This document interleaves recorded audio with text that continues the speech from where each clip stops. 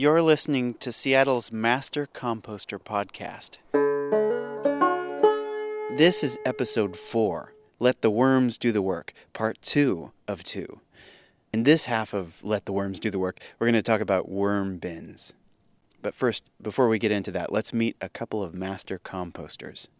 Hi, my name is Holly Zip, and I'm new to Seattle, and I want to be a master composter because I think it's a really important thing to know if you're a gardener like I am. My name is Renee, and I want to be a master composter because I'm looking forward to spreading this information out into the local communities.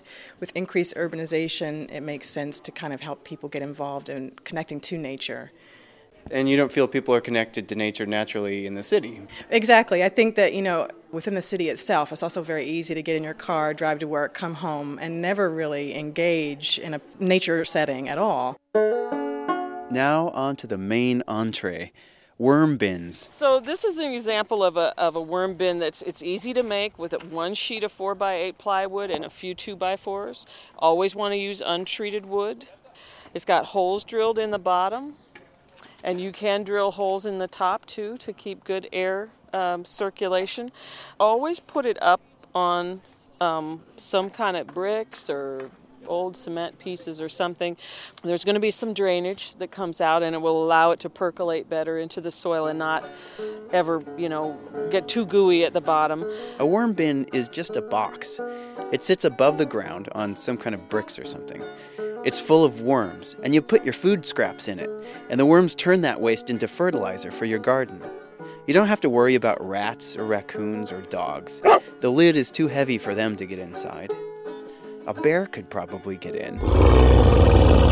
But we don't have bears in Seattle. Theoretically, a rat could chew through the bottom of your worm bin. That's unlikely. But if you have a rat problem, you can staple hardware cloth to the bottom of your worm bin. The red wiggler worms that you're going to add to your worm bin, their natural habitat is a pile of leaves, a pile of decaying leaves. They don't ever tunnel in the ground. They are considered a surface-dwelling worm. But so you're creating an ecosystem you're going to try to mimic what they would live in. Sometimes it might dry out. If you're thinking it would dry out, you can put a few layers of newspaper just on the top, wetted, or even your cereal box. Your cardboard, your pizza box, aha. Yeah. See, you just put it, stretch it out, and it goes in the top of your worm bin. So then I find that the worms like it up there. That's where a lot of them are doing, like in those layers of newspaper. That's where they're breeding, sort of. If these people sound like they know a lot about worms, you're right. Every time you lift that lid on your worm bin, you learn something new about what worms like and what they don't like. Very important as far as where you locate your worm bin, that it not be in full sun. The worms do not like heat. You think about a pile of leaves, it's a cool, dark place. To prepare your worm bin for worms, fill the box up to the top with moist, shredded newspaper or fallen leaves, also moist. Fill a bucket full of water, shred your newspaper in long, thin strips, and then you just toss it in there. Squeeze out the water, squeeze it out. Squeeze it. Everybody's got their own way. I don't squeeze, but... Because you're a leaf lady. If you squeeze, you got to make sure you fluff before you put it in there, yeah. Once you've finished, don't add any more bedding until the worm bin's ready to harvest. Now you're ready to buy a few red wriggler worms from the garden store, or you can steal some from a friend's worm bin. Then, every night, you bury your food scraps in there.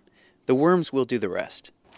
So this bin has been working for a while, and this started out bedded all the way to the top with a combination of newspapers and leaves, shredded newspapers, and everything moistened down. And then lots of food. I mean, probably hundreds of pounds of food has been added to this over the past 6 months. But even so, you can see that the level is settling. In this bin, before we shoveled it over to one side, it was only about half full, as it had settled down. And when your bin gets to where it's, despite all the food you've been adding to it, the worms have eaten not just the food, but the bedding itself. and now that your volume is reduced to about half, then you just can move the whole contents of the bin over to one side like this, and you discontinue putting any food on this side. You rebed this half with fresh bedding. And in this today, we're going to use newspaper, but you can use all newspaper. You can use all fallen leaves, and you can use a combination. You can shred pizza boxes and put them in here. Anything that's real high in carbon is what you want to bed with, and you want to always bed to the top. That's a real important step in really, having a better working bin. So now 1/2 of your worm bin is full of old material, and 1/2 is full of new bedding. The worm bin is totally full. As you add food scraps to the new bedding, the worms will eventually migrate over to the new material. At that point, you can harvest the old material for your garden and fill the void with more bedding. Now you're back where you started. Okay, now we'll take a few questions from the audience. To do the question. Maybe you said this already, but when you're first starting, do you put dirt in with it as well? No? Well, I take that back. If you're going to only use newspapers, I would put some dirt in. Cup of dirt, that's all you need. Yeah. Worms have gizzards, just like a chicken, and they need some grit to help them digest the food. If you're using leaves, when you rake those leaves, you're going to be raking dirt in with. It's going to be oodles in there. But if you are just using newspaper, or your newspaper ratio is much higher than your leaves, then I would throw some dirt in there just for their gizzards. Okay, so unlike the compost pile, these you don't turn, right? Because don't the worms start at the bottom and they kind of eat their way up? You don't turn it. You don't want to. They develop their own thing in here, and you don't really want to agitate them. They also have very tender skin. So, like just now, we moved everything over to here, but I wouldn't want to be stirring up or anything, because you could definitely kill a bunch of worms if you went and agitated it. And when you bed it, it's important that you don't want it to just be so loose in there that by 2 weeks later it's all settled way low.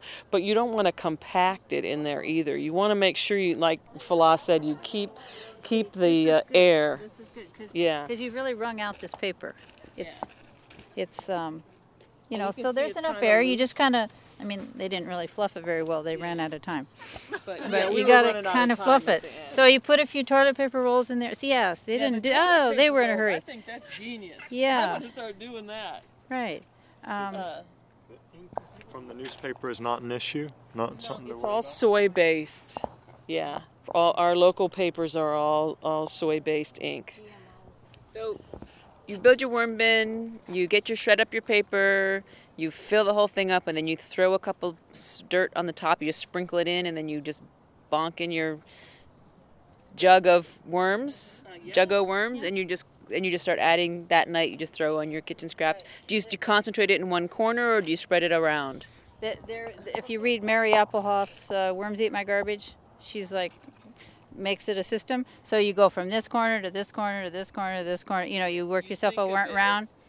After a while, you run out of corners after about 3 days. So then you're just putting it kind of wherever you want. But I'll explain how I do mine too, because I do it in kind of an abbreviated Mary Applehoff thing. But I have a big container so that it hangs on the inside of my sink cupboard. I let it fill. I usually, it takes at least 5 days for it to fill up.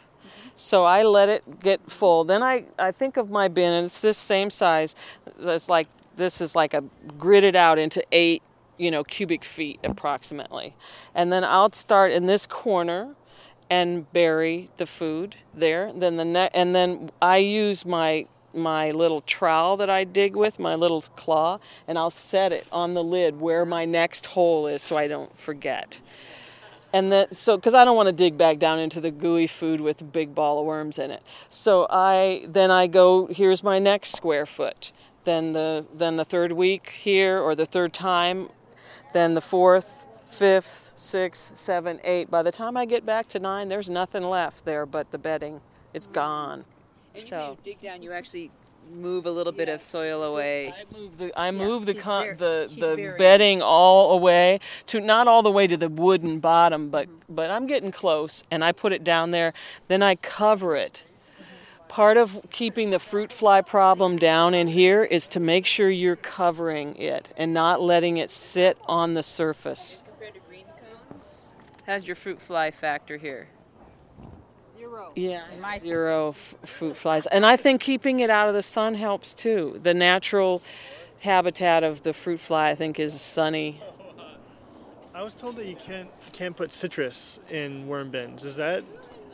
Myth, in my opinion. I would say if you juiced every day and you had just oodles of citrus rinds, I'd be more inclined to go at least have a green cone, and so you didn't overload it with something like that.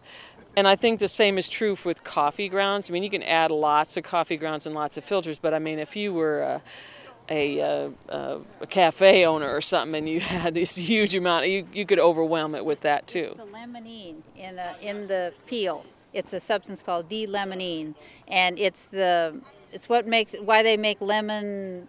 Zest? No, it is the cleaners, right? Because it's kind of an antibacterial. That's what keeps the orange good. It's that limonene. So it's toxic to the worms if you had a lot of that. But you can zest your oranges, or you could scrape it away with a peeler if you really had a lot of citrus.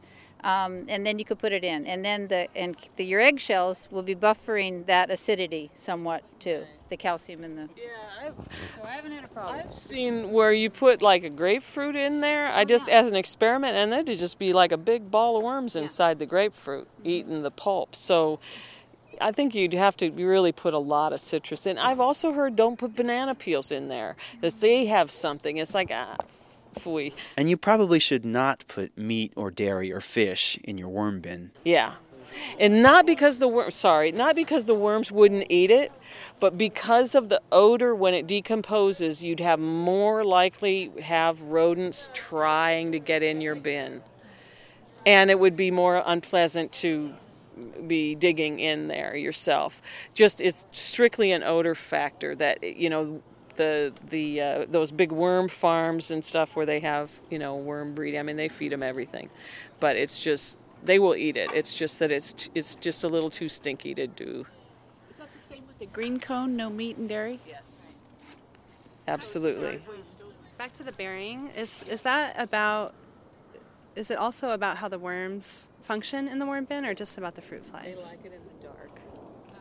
And that's the Falah's suggestion about putting a wet pizza box or newspaper, that keeping it dark in there, and sometimes cracks of light get in here.